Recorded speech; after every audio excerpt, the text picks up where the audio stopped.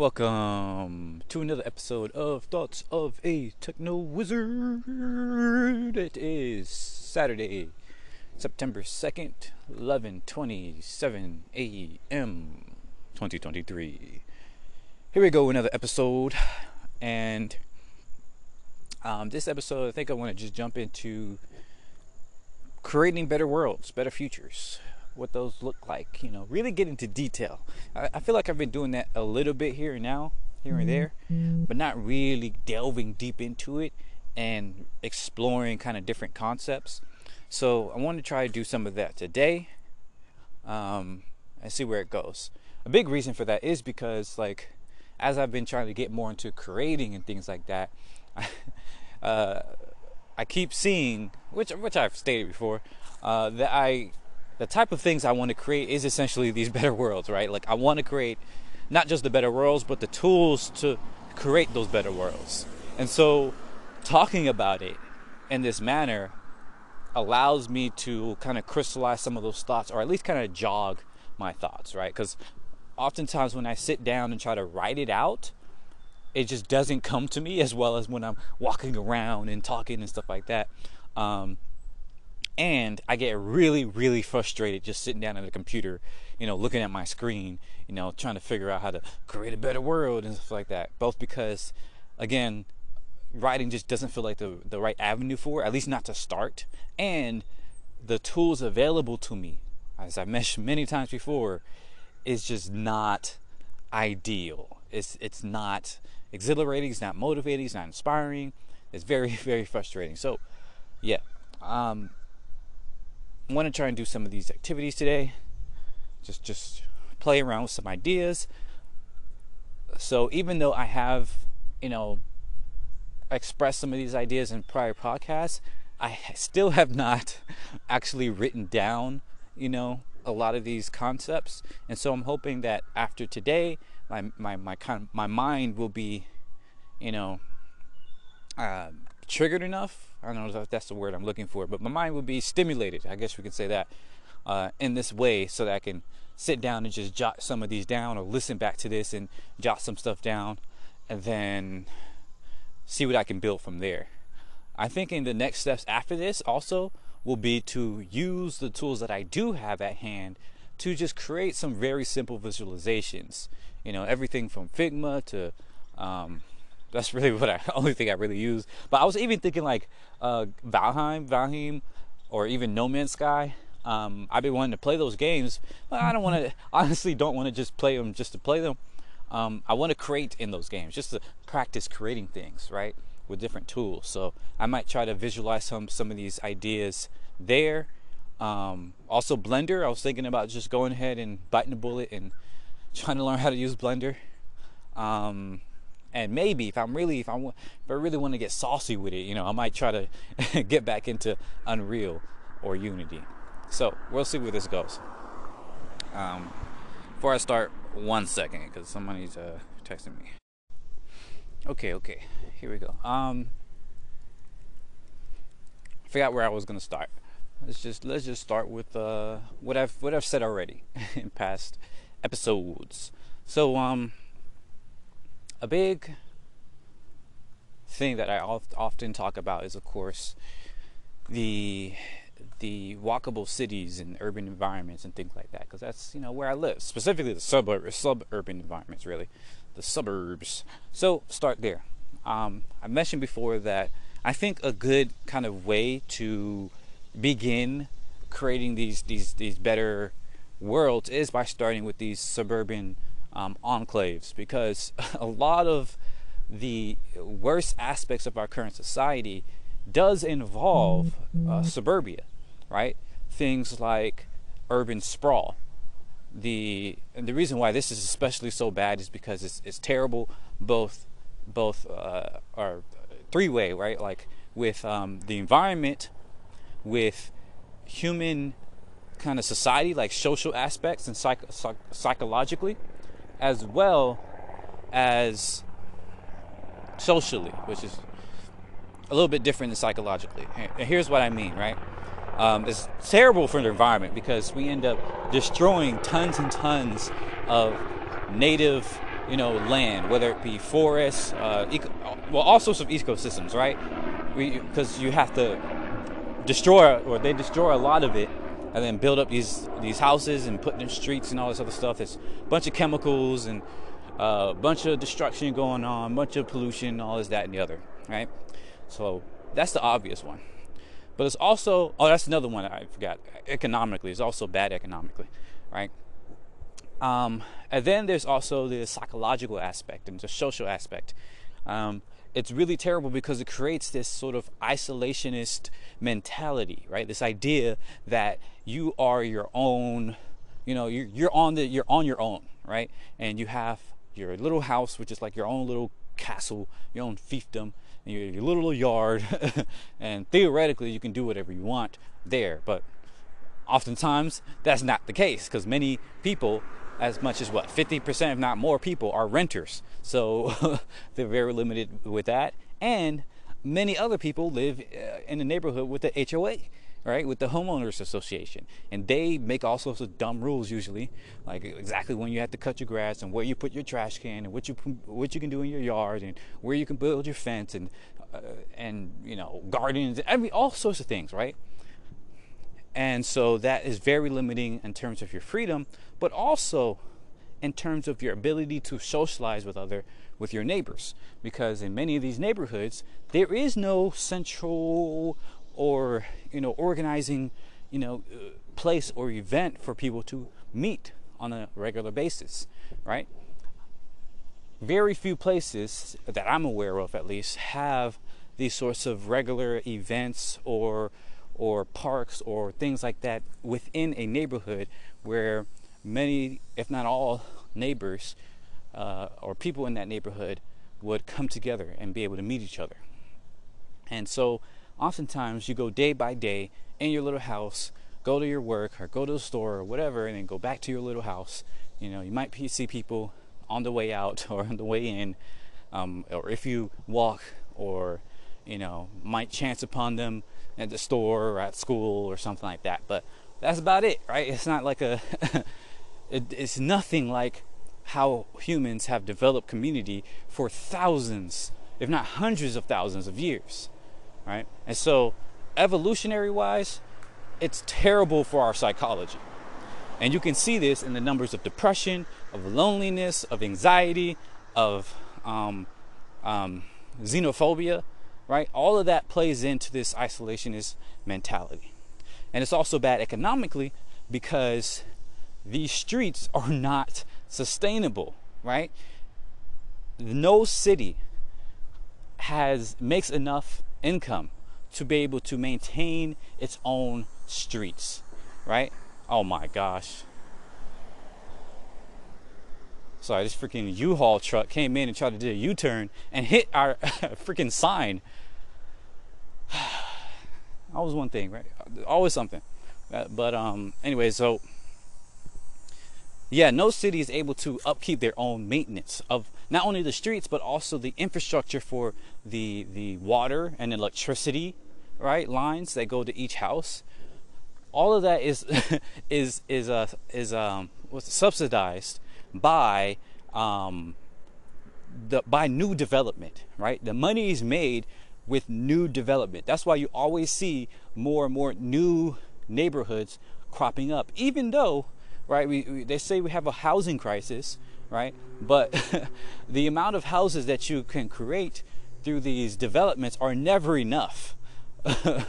Right? So you're constantly just building more and more, and then all the while you still have this housing crisis because the housing prices are going up, right? The place I'm living in right now is about 40 minutes to an hour from the city, and about a couple of years ago it cost maybe I don't know, anywhere from $1,200 to $2,000, to rent around here, probably, and even buying a house, right? Maybe $200,000 or something like that, or $250,000.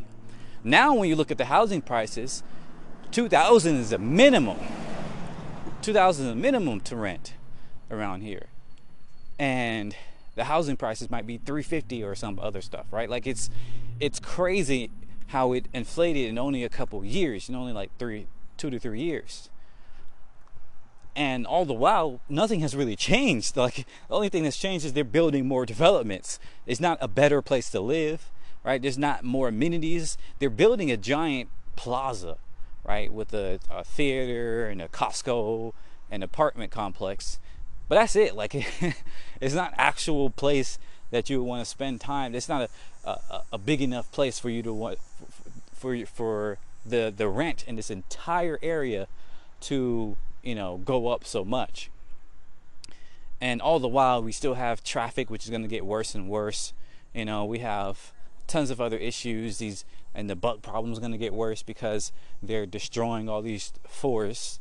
So all the bugs, you know, the water bugs and all this other stuff, the ants, the cicadas and cicada hunters, and, you know, all these animals are going to be going into your houses, right? Or they're going to be trying to use a bunch of pesticides and insecticides and all this other stuff to try and kill them off, which makes our environment even worse, right? So it's a vicious cycle.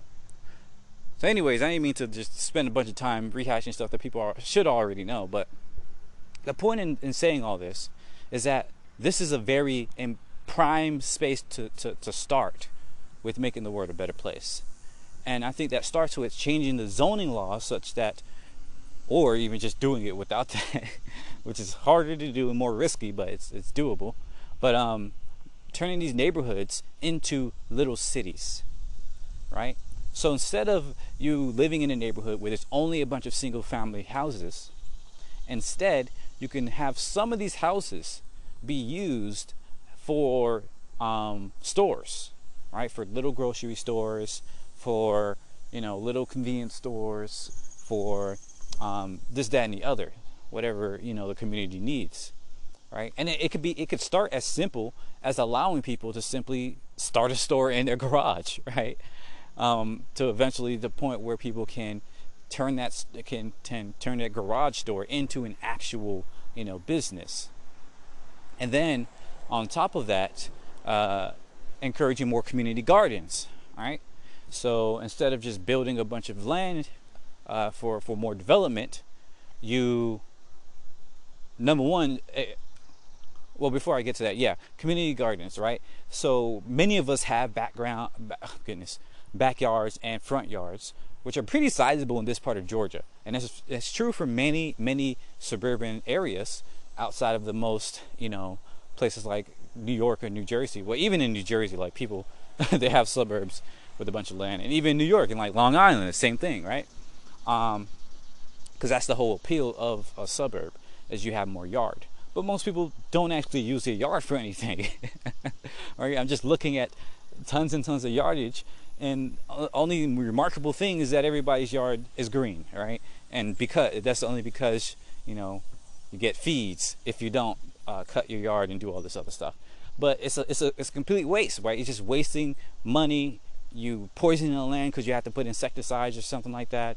You know, all sorts of problems. So instead, we should encourage people to build or to grow, right, little mini food forests, like a little indigenous, you know, basically plant the type of foods that are indigenous to the area, which therefore means they're easier to grow, right? This is the whole point of using indigenous plants, because they don't need as much water or as much, you know, what do you call it?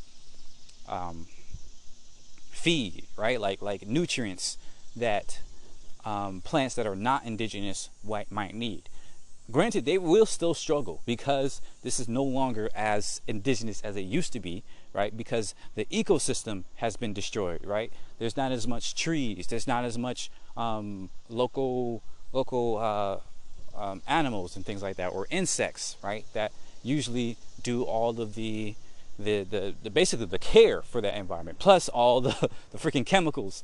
But indigenous plants still have a better chance, right?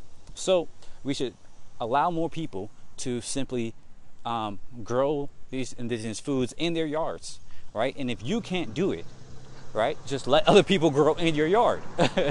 Right? You can have a little plot and say, hey, come here, build here, right? I can't do it, but here, you can go ahead and do that, right? It's just open for business. Come grow in my yard, right? So something simple like that, not only does it encourage more use of this yardage, but it also encourages more social or organization, right? More social relationship building.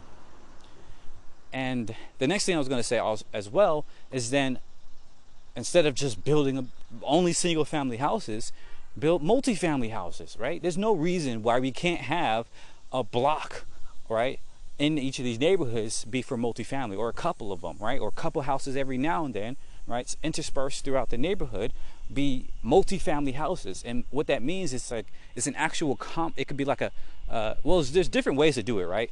The one I personally like is the idea of like a courtyard type of house, where they have like in Spain or in Africa, many different places in Africa and stuff like that, where you have this kind of courtyard in the middle, and kind of either it could be individual buildings around it, or one big building kind of encircling that courtyard, right? And so different people, they can all be related, live in that complex, right? Your whole extended family, your grandma, your mom, your uncles and aunts, your cousins, whatever, right? They can all live in this area. Or you can make it almost like a apartment type of complex, where you have different families living in the same area.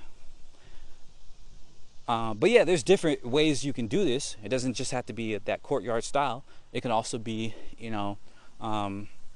like a townhouse, townhomes and things like that. Or you can even have mid-rise apartments, right? And this is going to be the hardest one to swing for many NIMBYs and stuff like that, because they swear that if you build a mid-rise apartment, or it's going to block out the sky and it's going to be terrible and look ugly and all this other stuff. But the truth is, most people don't even know what mid-rise apartments look like, because in America at least, it's all either these low-rise, the same cookie cutter 5x1 things. I guess that's technically sort of mid-rise. Low-rise is more like 2 stories or something like that. But people think that the only mid-rise you can have are these freaking stupid cookie cutter 5x1, apartments that you see in most downtown stations, which end up all looking the same, and they call them luxury, but it's crappy. It just has a sort of pretty facade, but sort of not. It's just kind of bland. But really, you could have like brownstones. I know that's more expensive to do, but it is doable, right? Especially if we reuse many of the stones or the construction materials that we usually use to build these giant buildings. Instead, use it for these mid-rise apartments that could be more affordable, and you have more people able to come into the area, so it's a little bit more dense, and because of that, right, and at the same time, rather, you should be encouraging more walkability throughout your neighborhood, right? Because you're gonna have more things to walk to. It's gonna be more of a reason to actually walk, because you can go to this little grocery store that's right down the street. That's literally right down the street, like literally a 2-minute walk, right? Not a drive, right?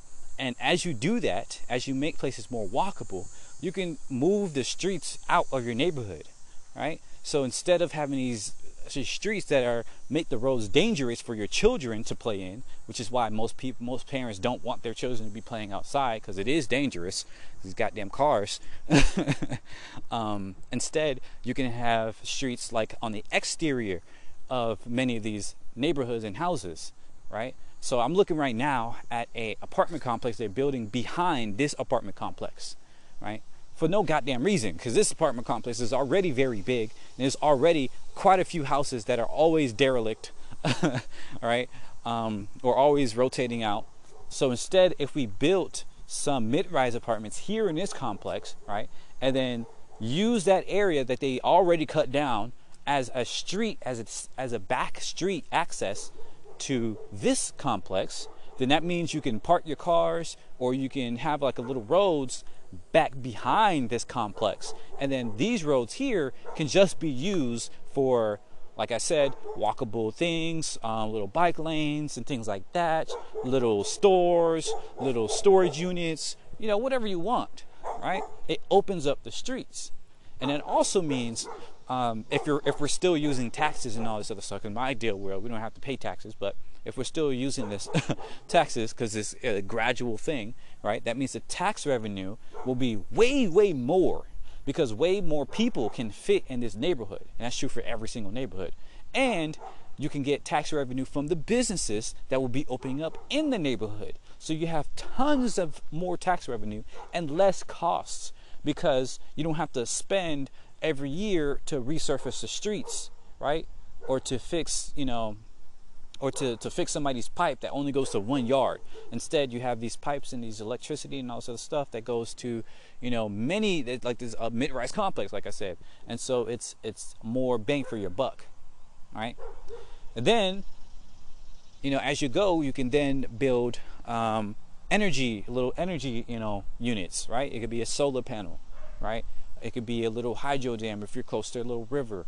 It could be, some people are even figuring out how to make garage-sized nuclear facilities. Now, I'm not sure if that's real or like, or like feasible, but maybe that could be a thing, right? Or you can have, little wind, what do you call them? Not wind tunnels, goodness. You know what I mean, like the little wind turbines. There we go. But you have a bunch of these different types of ways of making energy within the neighborhood. So solar, wind, hydro, maybe even nuclear, right? And all that will open up the neighborhood, right? And make it more self-sufficient. So you can do all these things within that neighborhood. So that neighborhood becomes a micro village, a micro city. Well, I'll say village, right? 'Cause city kind of, it's a totally different thing. But micro village, a little town. And I think this is a very doable way of doing things, right? Especially in places that are not like Georgia, in terms of being more or more tenant friendly, right? Unfortunately, in Georgia, it's a landowner state. So it's extremely hard for tenants to do things without the permission of the landowners. Any courts would side with the landowners, even if the tenants are actually doing something really good, right?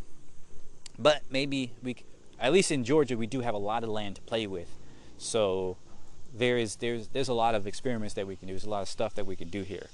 But unfortunately, it will take some effort to either bypass some of these laws, regulations and bullcrap, or to change them, right? But yeah, that's one idea there, right? A gradual way of turning any suburban area, suburban wasteland, really, into a vibrant, beautiful, self-sufficient micro village, eco village too, right? Because that's a big point. The more that you share, the more that you come together and build together, share resources and things like that, the more eco-friendly that you become, right? So as you naturally build these things, you naturally will help the environment more, because now you're no longer having to build more and more developments and more land, right? Taking more of that land. Instead, you can use already developed land that is just being wasted to make it more dense, to make it more efficient. And as you're doing that, more people will be able to come out, and more people will have a reason to come out. You'll have more fraternization, if you want to use that word, right, with everybody in your neighborhood. And if it's more accessible, if it's more affordable for more types of people, then you can have more diverse people coming in. Now, of course, many NIMBYs already be like, oh no, the diversity is terrible, blah blah blah blah blah.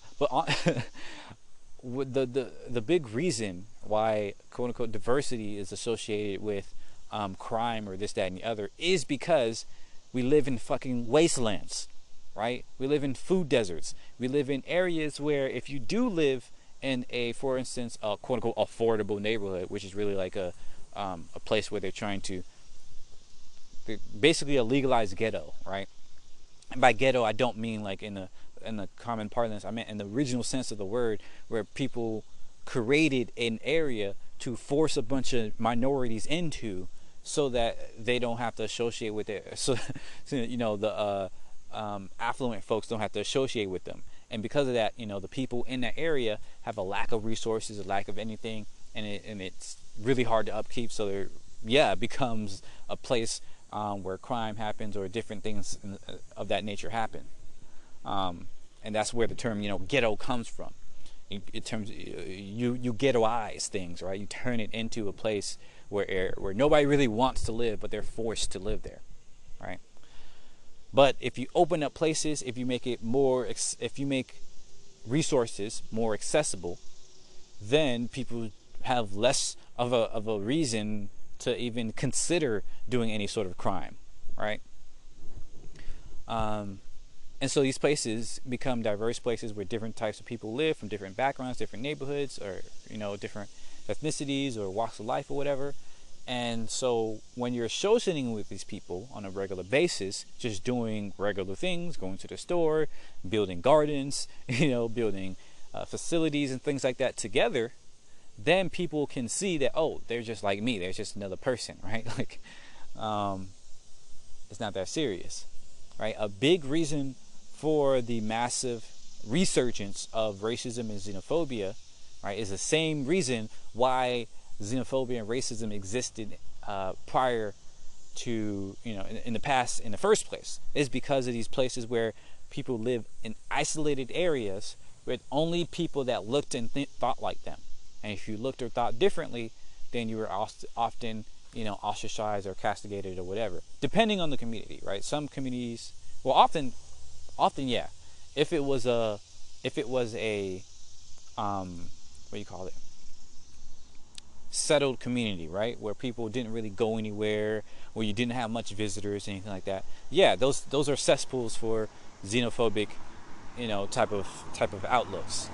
But wherever you find places that are more, mobile, or have more imports and exports, right, have more people coming through, have more trade coming through, then those places tend to be more diverse and more open and friendly to diverse peoples and ideas. And those places tend to progress faster because you have more ideas coming in and able to mix and be able to innovate, right? So that's why it's really important to create environments that foster diversity, so that you can have more friendly attitudes towards different types of people, right? And more innovation, of course. So yeah, that's one idea there. Another thing to consider, and this really goes into a question. Shout out to Jordan, posed to me on our Discord. He was like, I had some ideas for like anarchist businesses. What are some of the examples of that, right? Because as I mentioned before, the idea of business itself is not exclusive to capitalism, right? The problem with capitalism is not businesses. And businesses are not, do not exist because of capitalism, right? Businesses existed far, far, far before capitalism, right? A business is simply a group of people, or even a person, right, that decides to give goods or services to other people, right? To provide those goods and services to other people. Oftentimes, yes, in exchange for something, but that something doesn't have to be money, right? It could be other goods and services, or it could be gifts, or it could be goodwill, or it could just be because you enjoy doing it, right? A business is just a set way to solve a problem, right? Just being committed to solving a problem, right, or providing a service or whatever. And so, in my mind, a better world, an anarchist world, would have anarchist businesses, right? And these businesses would essentially be either a group of people or a person or whatever that decide to say, okay, here's a problem that we want to solve, here's how we can solve it. But the important differences with today's businesses is, number one, the internal structure will be, more flat, where instead of having a boss and managers and all this other stuff, you simply have people who, have different skills. And you say, okay, maybe your skill is project management, your skill is design, your skill is development, your skill is marketing, their skill is this, that, and the other, right? And so each person will be in charge of their tasks, right? Their whatever circle of tasks that their skill is in, obviously, right? Um, and so the idea is that usually people assume that you need, like, for instance, a leader, right? Like this, the job of CEO, whatever, is to tell other people what to do, to align people on the mission, essentially, right? And because of that, there should be, or not really just because of that, but also because the idea is that, CEO of some sort or whatever is risking more, right? Maybe they put a bunch of money into it or whatever, or they came up with the idea, therefore they're risking more or whatever, so their reward should be bigger. But that is often not the case. Very, very often not the case, right? Um, in reality, well, often we can just look around. You see the fucking reality. Like, if you ever worked at a place, you see the reality, right? Your manager, your boss, or whatever is oftentimes not a good leader. Oftentimes not really doing much. Oftentimes not really. It's not really fair that they get 10 times the reward, the salary, or whatever that you get. Whether that be a big company or a small one, it's almost always true. Very rarely, in the cases of startups, you do have a leader or something like that, or a founder who is really talented, who has a lot of gumption, who does do a lot of things and stuff like that. But even then, right, giving them all the reward or most of the reward or whatever, or an disproportionate amount of the reward, is what destroys the company, is what turns the company into something like Facebook or Twitter, or just becomes a cesspool of crap, right? Because that leader, that quote unquote leader, that quote unquote founder or whatever, who was talented, or maybe who did have some good ideas, gets all up in their ass, gets their head shoved up their own ass, because there's nobody to tell them no. There's nobody to be like, actually, we shouldn't go in this direction, or actually, I don't like that, right? They get less and less, they get more and more in an echo chamber, right? And less people that are able or willing to tell them no, or to correct them, or to do this, that, and the other, right? And so those businesses become less and less innovative and become more and more monopolies, or dictatorial type places and whatever. And so they function on momentum, on becoming bigger and bigger, because our current system encourages businesses not to innovate, but to monopolize, right? To eat up other things, to eat up other ideas, to lock things behind a closed garden, IP, this, that, and the other. And so this is why you see less and less innovation these days. Even when new technology comes out, like VR or AI, the use cases there are just mostly hype, mostly smoke and mirrors, right? When you look around, they say, okay, AI is changing the world. Where is it changing the world, right? Can you point to me how AI has helped you, be better with your bills or your health or this, that, and the other? Like, oftentimes it just makes things worse, or it's very, very niche use cases that is useful, like maybe coming up with a bunch of ideas, or making a marketing scam so you can scam a bunch of people to get you more money that way. But anyways, all that to say, I think a better business would be one where you have these kind of different roles, but also, or I should say this, even though delegation of roles is good, it's not going to be exclusive to that, right? Because there are such things as generalists, like myself or other folks, right? Where you might have people who can do multiple things. And so in those businesses, right, or even in the same business where you have both delegation of roles and people who like to do many different things, you can have a task-based type of system, right? Where people can elect to do different tasks that need to be done within that business, right? Furthermore, you have that's what I was going to say. So leaders, there is people who are really good at managing other people, right? At leading, at keeping people aligned on the mission, on the values or whatever, this, that, and the other. That doesn't mean that they get rewarded more, right? It just means that their set of skills is in that realm, right? Versus, being a programmer or a designer or this, that, and the other, or artist or whatever, right? So just like you wouldn't necessarily pay, an artist way more, than everybody else in your business, right? You wouldn't pay a person who is doing the quote unquote leading way more than everybody else in the business, right? Because without those other people in the business, they wouldn't have anybody to lead anyways, right? Like their skills is kind of useless, right?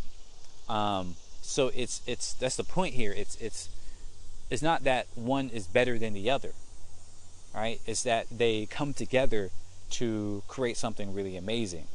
And so the important aspect here is to foster these sorts of relationships, is to foster companionship and cooperation, teamwork, right? And some people might say, oh, but how would you encourage people to do more work or reward people for their innovation, blah, blah, blah, blah, right? But for some reason, these people fail to recognize that the vast majority of people, right, do this work not merely because they want the rewards, but because they enjoy the work, right? And it's only because we live in a world where you need money to live that you care about money in the first place, right? If we are building this world where people share more resources more freely, right? Where you can walk around and have a community garden, you can just pick up the food there, no charge, right?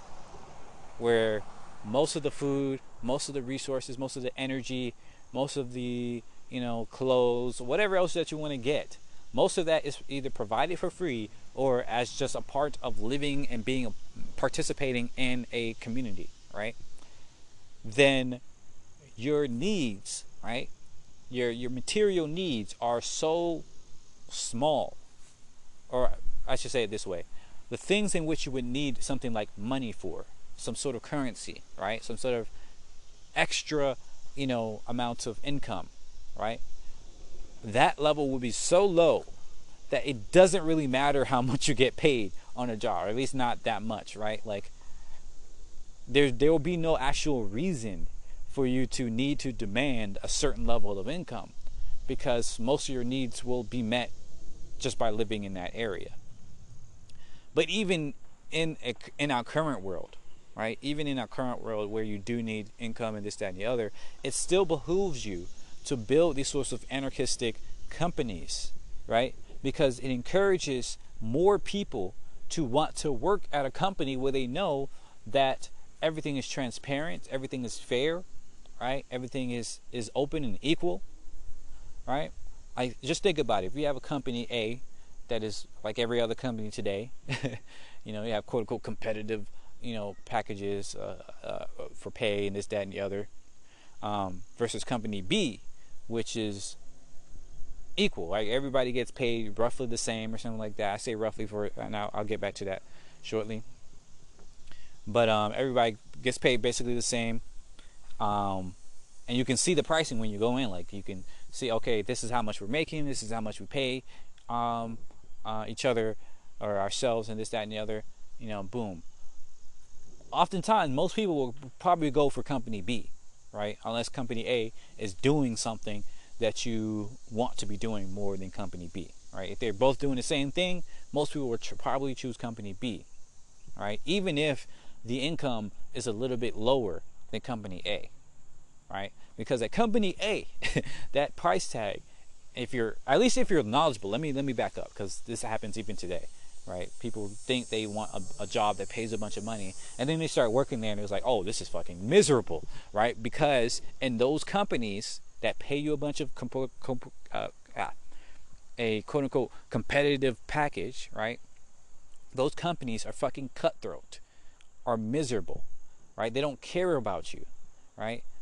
You are working in this place that's highly political, that you can get backstabbed for any type of reason, that they do all these unethical business practices. You have to, every morning, if you're any type of decent person, you have to kind of get up the energy to be like, oh, I guess I got to go back into this, today type of thing. You get overworked, and it's all of that is encouraged because you're getting paid so much, right?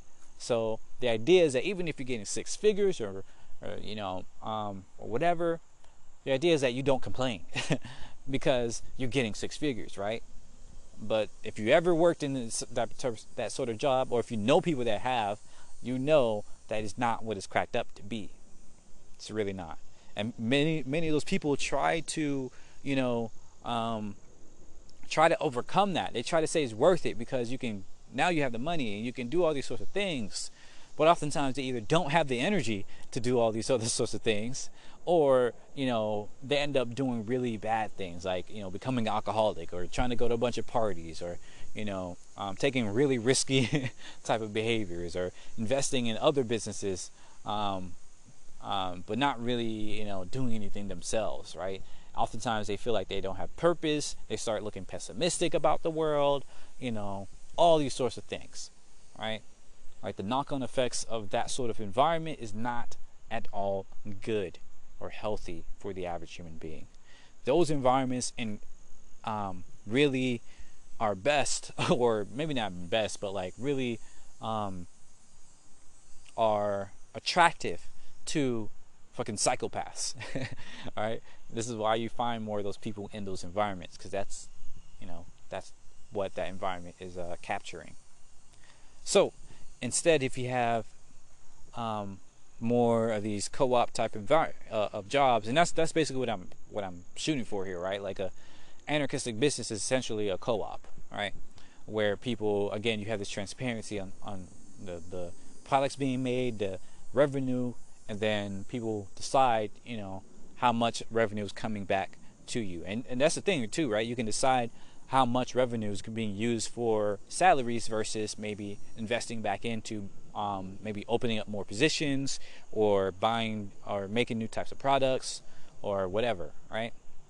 But the point is that everybody can make those choices together within that business.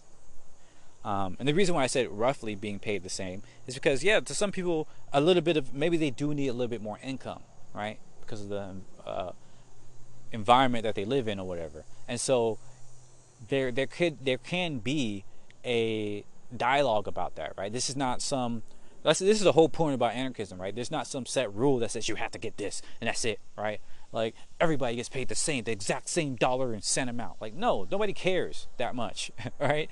The point here is that you encourage egalitarianism. You encourage consensus building. You encourage relationship building, right? So if somebody comes in and says, actually, I like this place, this is great, but I do need a little bit more, right? Because this, that, and the other. And like, okay, let me see what we can do. We like you too. I think you'll be great here. Let's see what we can do, right? Maybe you do a vote. Maybe you see what's in the bank or whatever, and you make those adjustments. And most people in that business, I assure you, would be fine. You're like, oh yeah, he needs it. Sure, whatever, right? Like, this idea that people would automatically get jealous and want their income to get bigger too, just because, not because they need it, but just because the other person has it. All this is the most pessimistic stuff that only speaks to maladjusted people, to narcissistic people, right? If you're building an environment where you are not attracting narcissists and psychopaths and things like that, then most well-adjusted people will be fine, right? They don't care if another person's getting paid a little bit more if it's transparent and it's evident why, right? If you don't have to, come up with the explanation in your mind that is, probably not true.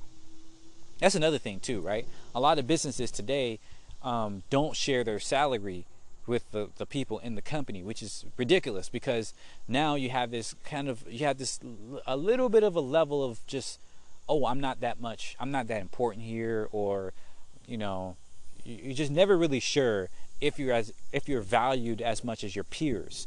And that feeling makes it hard for you to really care as much, or for you to work as hard, because you're like, maybe, what if I'm being paid less, right, than developers, for instance, right? And that's the other side of this too, right? The idea of supply and demand, right? The idea of, oh, this specific job type, this specific skill set is more in demand, and so they should get paid more, right? Just because they're more in demand. But again, the reality is, if your company is doing something that people care for, then you're going to attract people who want to work there, regardless of the pay, as long as it's not too far below what they really need in their life, right? And so if you need certain skill set, then you're going to attract the type of people who want to work there, even if their skill is more in demand, right? So for instance, programmers, which is a little bit less nowadays because of all this AI stuff. Maybe not, I don't know. But a big thing for a while was developers, of course. They usually get paid a lot more because their skill set is more in demand and all this other stuff. But again, if you're working at a place, if that programmer, let's say that from the perspective of the programmer, right, whose skill is in demand, if they know what type of job they want to work at, they know the type of culture they want to be in, then they're going to find a company that does that thing, that has that culture, that does the type of stuff that they want to do, even if that they're going to be paid less there than if they work at some big company who's going to pay them a whole bunch more. Once again, as long as that programmer feels like they can still, do what they need to do in their life, they're probably going to choose that smaller place. And we know this because it happens to this day, right? Even in our world where there isn't very much, anarchistic or cooperative type businesses, right? Like my company, for instance, right? It's a small company. There's no six-figure salaries or nothing like that. But the type of people who work here want to work on the types of things that we do. Want to build simulations. Want to, do cool stuff. Want to have a intimate type of, culture.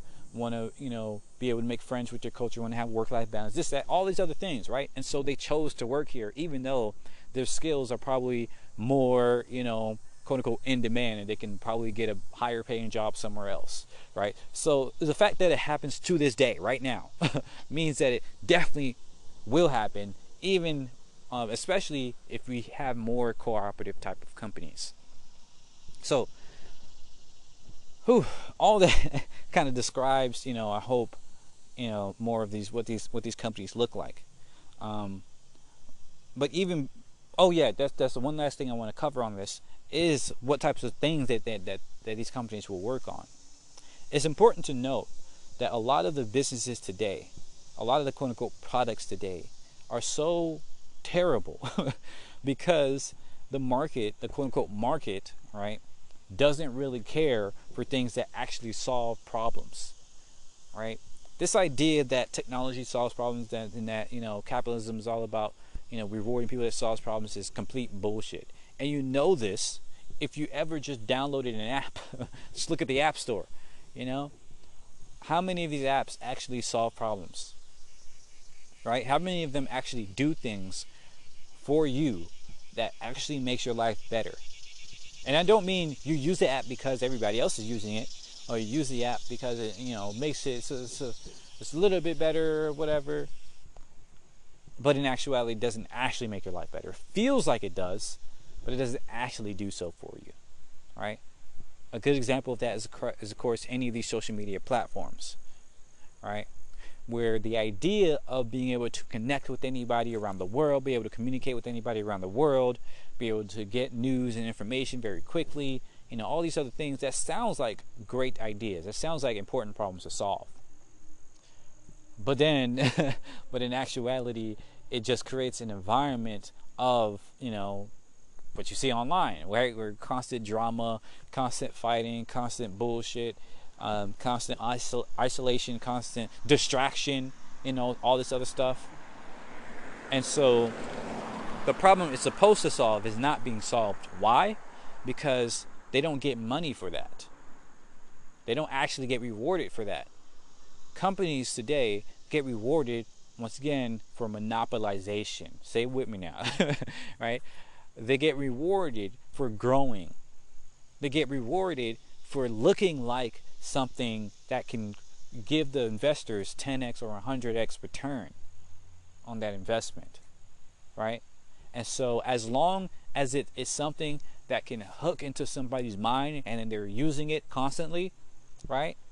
That is a good looking product, right? Regardless of if it's actually helping people. And in fact, it's funny too, because when you watch like Pitch, I used to watch a lot of Shark Tank or The Pitch. There was like this podcast about pitching startups, and I used to watch a lot of startup stuff, right? So I've been deep into this stuff, and very often when you find a company that is actually doing something good, like a social good company, right? Like, oh wow, this is, if you're able to do this, this will actually change, this will actually help people, right? Oftentimes investors don't want to invest in them, and they even say it in the thing. It's like, this is amazing type of company and all this other stuff, but I don't know about investing. I don't know how much money it will make, right? I don't feel good, putting all these dollars behind this, and we either may not get much in return, or it would be better off if it was free or something like that. Like, I don't feel comfortable charging people for this sort of thing. Like, even they even have this like slightly ethical part where, like, I don't feel comfortable charging people for the service, right? Or creating a business where people be charged for the service. Like, maybe it might be, getting affordable housing for people, or getting food to people who don't have food, or this, that, and the other, right? Like, many investors feel deeply uncomfortable. At least the somewhat ethical investors, as ethical as you can be as an investor, like, they feel uncomfortable with these types of businesses, right? Because they know that the best businesses are not ones that actually solve fucking problems. They're the ones that make it seem like you're solving a problem, but you're just giving people, a drug, right? You're giving people a thing that they can constantly come back to get more of, right? Because, like they say, it sounds very pessimistic, but somebody said, if you found the cure to cancer, right? And this is before they even had much of these types of cures that they have today. You're going to sell it in a piecemeal way, right? You're not going to just sell the cure to cancer so that you take this one pill, whatever, and boom, your cancer is solved. You're going to try to piece it out so that people can be on a lifetime or a long access of this process. In actuality, of course, that was a bad example, because cancer is really hard to solve. So it does seem, at least it seems, maybe I might be wrong, but I might have been bitten into the propaganda, but it seems like, cancer does require drugs that take a long process, because it is a difficult thing to solve with one go. There's no silver bullet type of thing that you can do there. But you do see this in many types of things. A good example of this is, of course, insulin, right? Now, obviously, there probably isn't a way for people who have, low blood sugar or, diabetes and types of these things to instantly solve their problem with one drug. Or maybe there is, but people aren't doing research for it, so I don't know. But even so, there isn't a reason why they have to charge $200, $300, a bunch of money for people to get their insulin, especially because when people who do need this usually can't afford that, and this is a life-threatening thing. So if they don't get their insulin, they will die, right? And yet these businesses are pricing these things so incredibly high that many people will not be able to afford them, right? And when you actually look at their operating costs, you see that they really don't need to price it that high. They say, oh, we have to cover the cost of R&D and all this other stuff. But in reality, all of that R&D, or most of it, was already subsidized by the government, right? The government gives our tax money to these companies, right, for them to do these sorts of R&D. And so they're not actually accruing a cost, a hard cost that they came up with their own pockets for this money that they're trying to get back.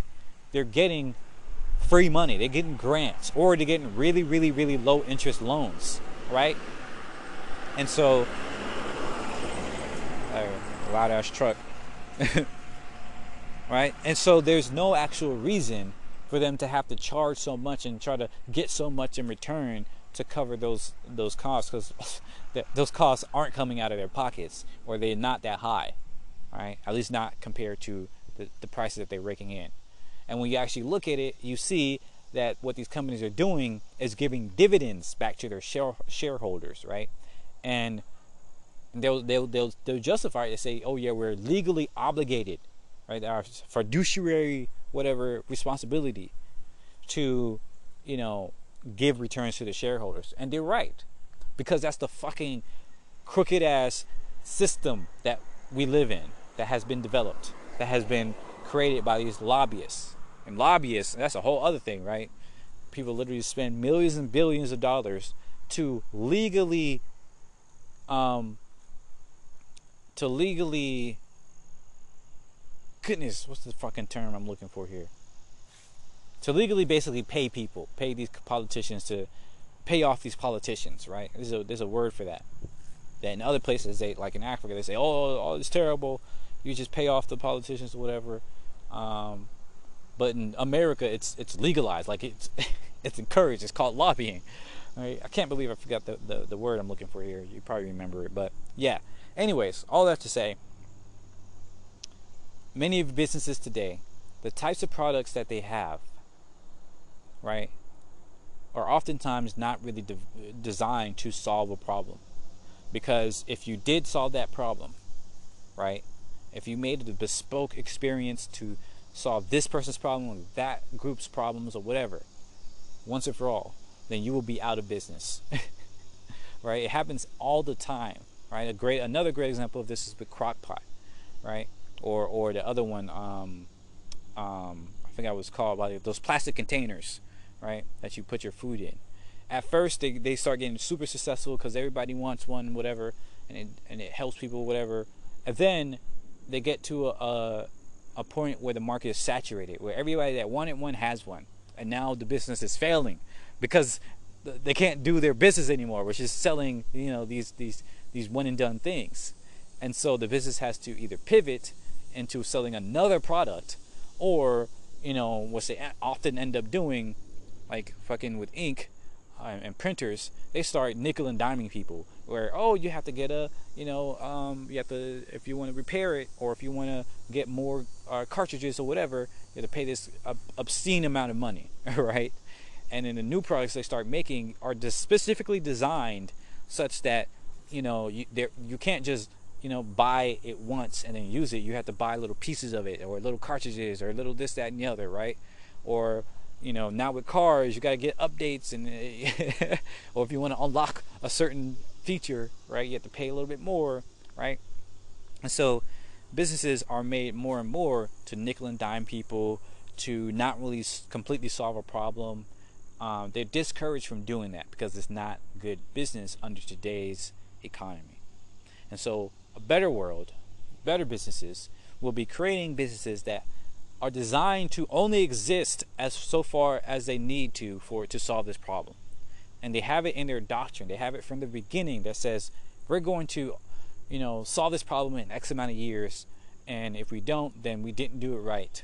Or if we did, then yes, then we dissolve the business and move on to another thing, right? And this might be scary for some people, but it's probably less so scary today because people nowadays don't really have this assumption that people used to have, in the last century, where you work at this one place for your entire life. People don't have this idea anymore. Like that's just ridiculous. Similarly, for the rest of this century or the next century, hopefully people will have this idea that businesses don't have to exist, for a long period of time. That it's not that businesses should just fail and die, which happens naturally, but that businesses are designed to only exist for a certain amount of time that it takes to solve that problem. And once that problem is solved, the business dissolves. So people say, okay, we're going to go do something else now, right?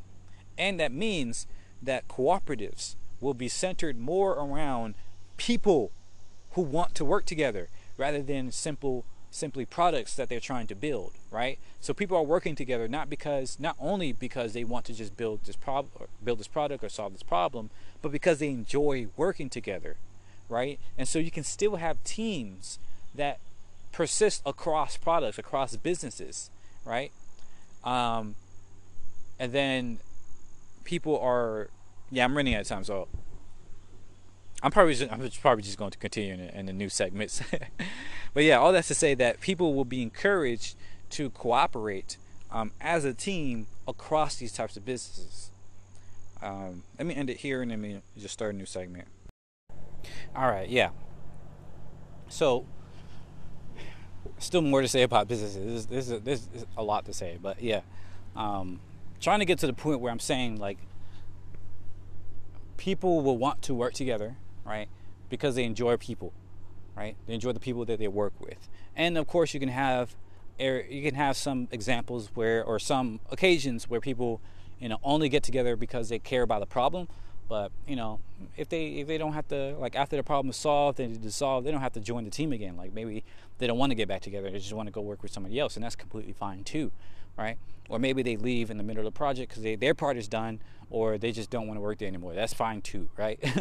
The point is that there's freedom to do whatever you want at that moment.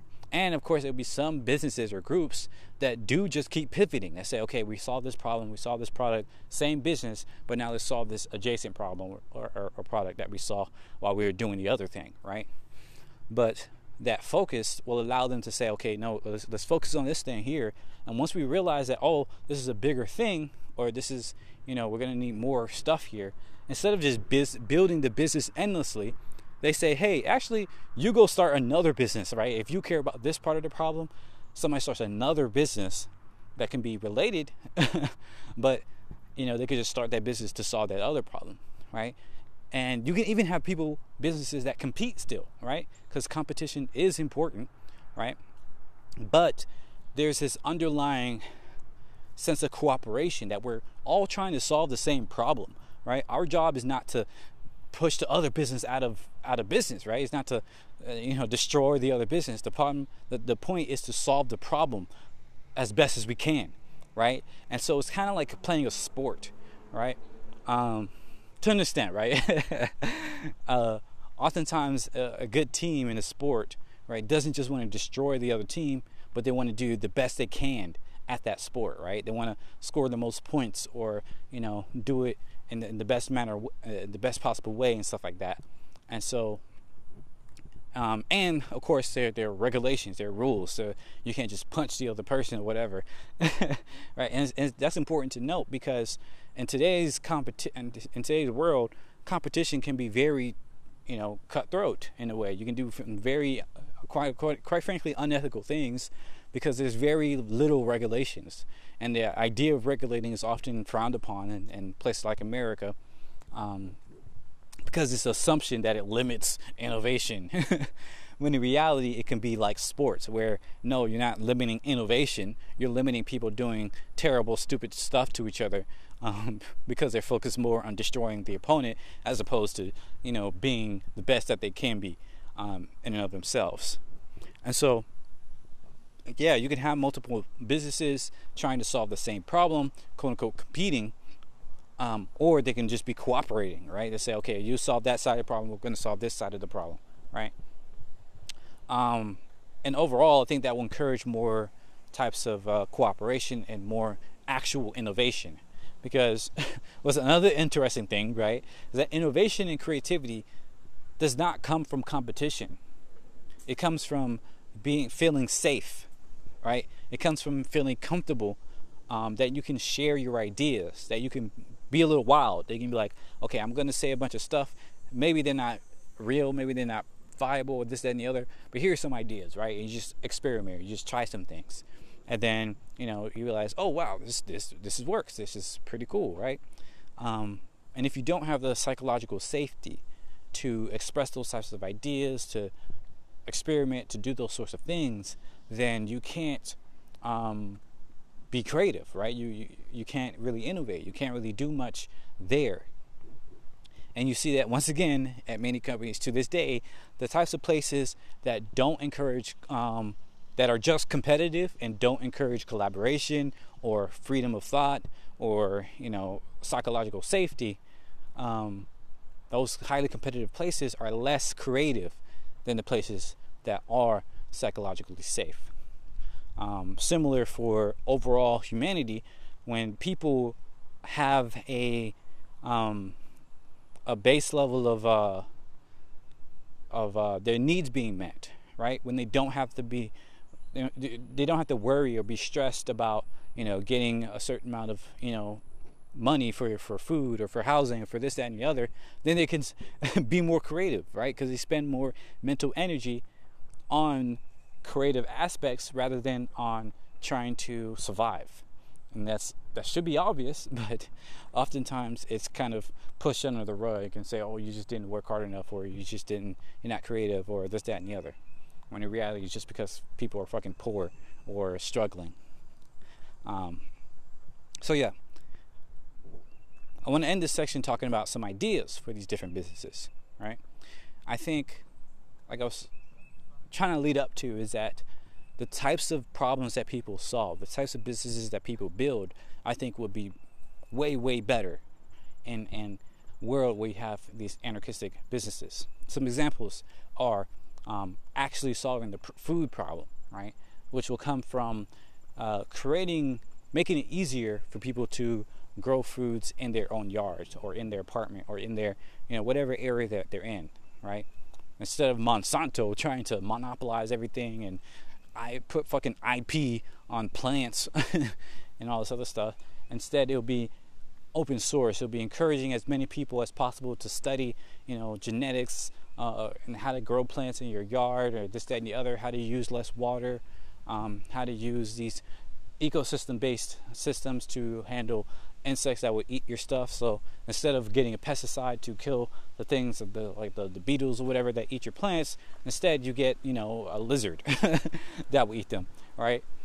So these types of examples, right? So you can have businesses that say, okay, we've done some experiments or we've planted some stuff. We figured out, oh, this is a great way to build, or to grow food in this environment. Here's how you can do it, right? And they give people the plans.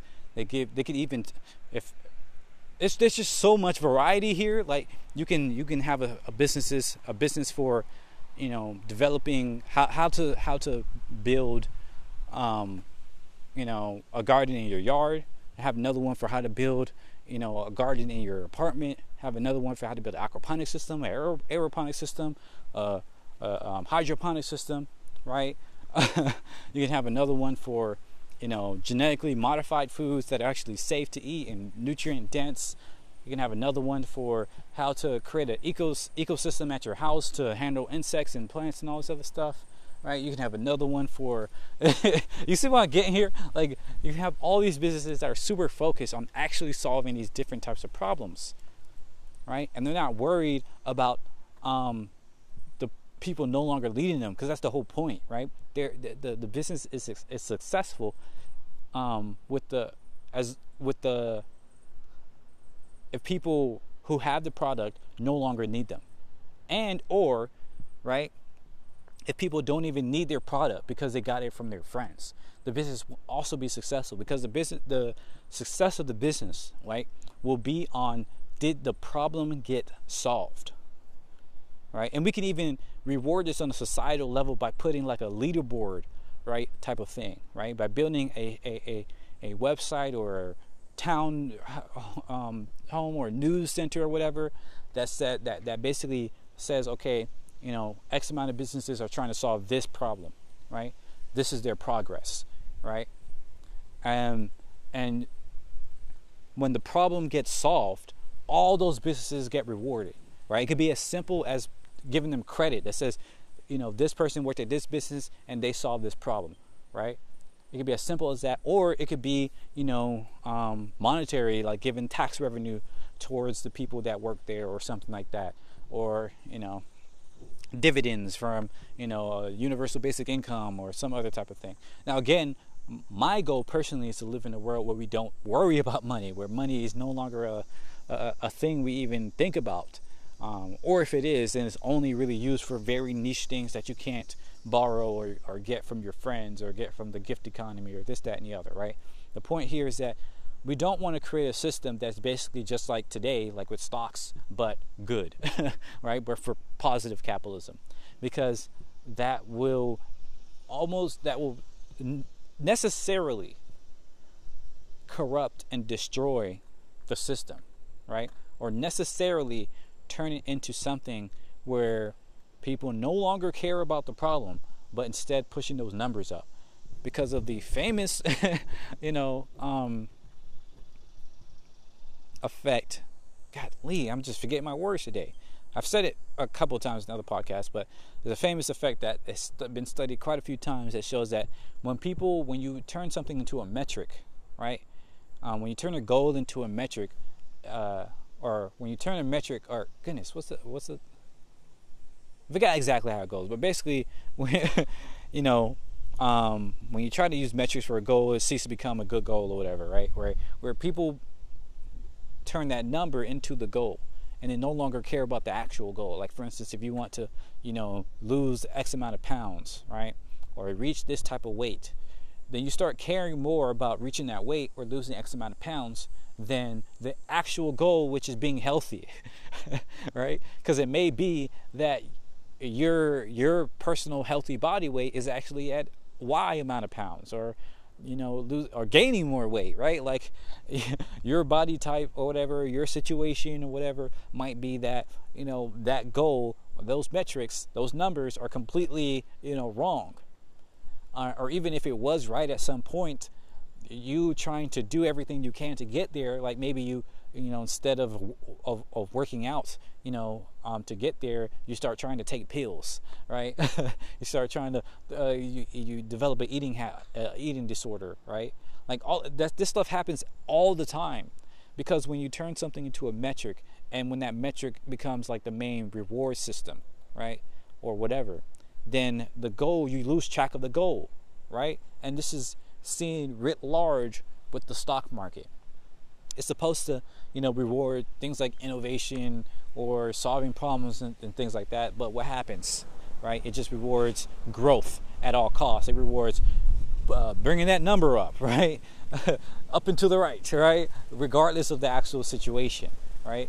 At one point, Google and these companies and things like that were actually solving problems. We're actually doing amazing things, right? The fact that we can search the internet is amazing.